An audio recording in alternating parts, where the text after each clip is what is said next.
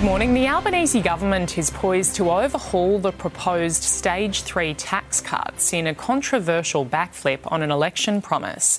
Let's go live to Ben Downey in Canberra for the details. Good morning, Ben. This will mean more taxes for high-income earners. Good morning, Jody. Workers on $150,000 or more will be relatively worse off under the proposed changes to the tax cuts, with Anthony Albanese poised to break his election promise to leave the cuts alone in order to deliver more relief to average Australians. Under the new proposal to be put before Labor's full caucus today, it's understood billions of dollars in tax cuts will be redirected away from high-income earners to those in the middle. One option, slashing tax rates between $18,000 and $120,000. But shelving the original plan to axe the 37% tax bracket, while still raising the 45-cent threshold from $180,000 to $200,000. The changes mean relief will be more evenly spread between men and women. Government sources telling 7 News it would be inflation neutral, costing the same as the original legislated plan. But this is just one part of a full suite of cost of living measures to be announced at the National Press Club tomorrow in a speech understood to be titled Middle Australia, where the Prime Minister will risk a bitter battle with the opposition over a broken promise while daring Peter Dutton to argue against more relief for average Australians. Jody? Ben Downey in Canberra, thank you. In less than 24 hours, Queenslanders south of Townsville will see the first impacts of Tropical Cyclone Kirrily, with preparations fully underway. Now forecast as a Category 2 storm, the Bureau says residents can expect strong wind gusts between Ayr and Mackay, and people along the coast up to Townsville are likely to see a storm tide and flooding. Conditions are predicted to worsen through to Friday, with wind gusts exceeding 150 kilometres an hour. Melbourne police are on the hunt for a dangerous driver this morning who ran down 2 cyclists and targeted a third on Beach Road. The crashes left 2 men aged 51 and 72 badly injured and needing surgery. Video of one of the hit-and-run incidents was posted on social media. The car involved, which is believed to have been stolen, was found dumped shortly afterwards. Police are urging witnesses to come forward. Donald Trump could be on the verge of wrapping up the Republican presidential nomination, with voting underway in the New Hampshire primary. Let's go live to David Woiwod, who is at a voting booth in New Hampshire. Good morning, David. With a double-digit lead over his rival Nikki Haley, he'll be hard to beat.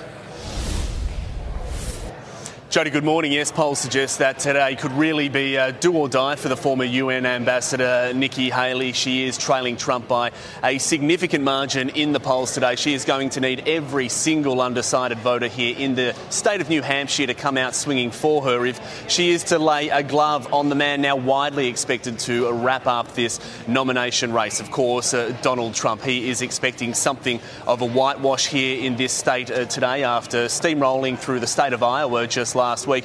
Look, Donald Trump was making a final pitch to voters overnight. He was on stage here in Manchester City and he was flanked by a number of his former challengers to the Republican nomination crown. They are now backing him in all the way. But Team Haley, they say that polls are a lot closer than they look. We caught up with a few of those voters earlier today. I just want, the truth to set us free, and that's why I voted for Donald Trump, because we just need him back right now. Nikki Haley, actually, yes. And what's that? Well, I'm a Republican, but I don't even think Trump should actually be allowed to be here. He should have been, impeached. So I just can't vote for him. Still a lot of voting to go here, Jody, another 6 or 7 hours yet. But some good news for Nikki Haley overnight. The small regional electorate of Dixville Notch. Now, there are only 6 registered Republican voters there. And as tradition dictates, they cast their vote at midnight. And all 6 of them have voted for the former UN ambassador. Could this be a sign of things to come here today, Jody? OK, David Woiwod in New Hampshire, thank you. 6 people have been killed and dozens more wounded in Russian missile strikes on Ukraine's 2 largest cities. Residential buildings were hit in the northeastern city of Kharkiv, killing 5 people and injuring 42 others. Rescue workers are combing the rubble for survivors. In the capital, Kyiv, the raid went on for more than 2.5 hours, with several buildings damaged. After 16 years in Parliament, former Prime Minister Scott Morrison has quit, saying he hopes to take on new challenges and spend more time with his family. He will be remembered for leading the country through the deadly 2019 bushfires and the pandemic. Morrison attracted criticism throughout his tenure for political controversies, including the robo-debt scandal and his 5 secret ministries. He will reportedly take a job at a defence firm. The move triggers a by-election in his Sydney seat of Cook. Geelong legend Steve Johnson has been rushed to hospital after an accident left him with potentially life-threatening injuries. He suffered a deep wound to his stomach when a knife in a bag he was carrying punctured his abdomen. One of his neighbours, who is a nurse, called for help and tended to his injuries. Johnson remains in hospital after having surgery, and he is expected to make a full recovery. Oppenheimer and Barbie, the 2 films which dominated the box office, have dominated this year's Academy Awards nominations. Oppenheimer leads the way with 13 Oscar nods, including Best Picture, Leading Actor, Supporting Actor and Actress.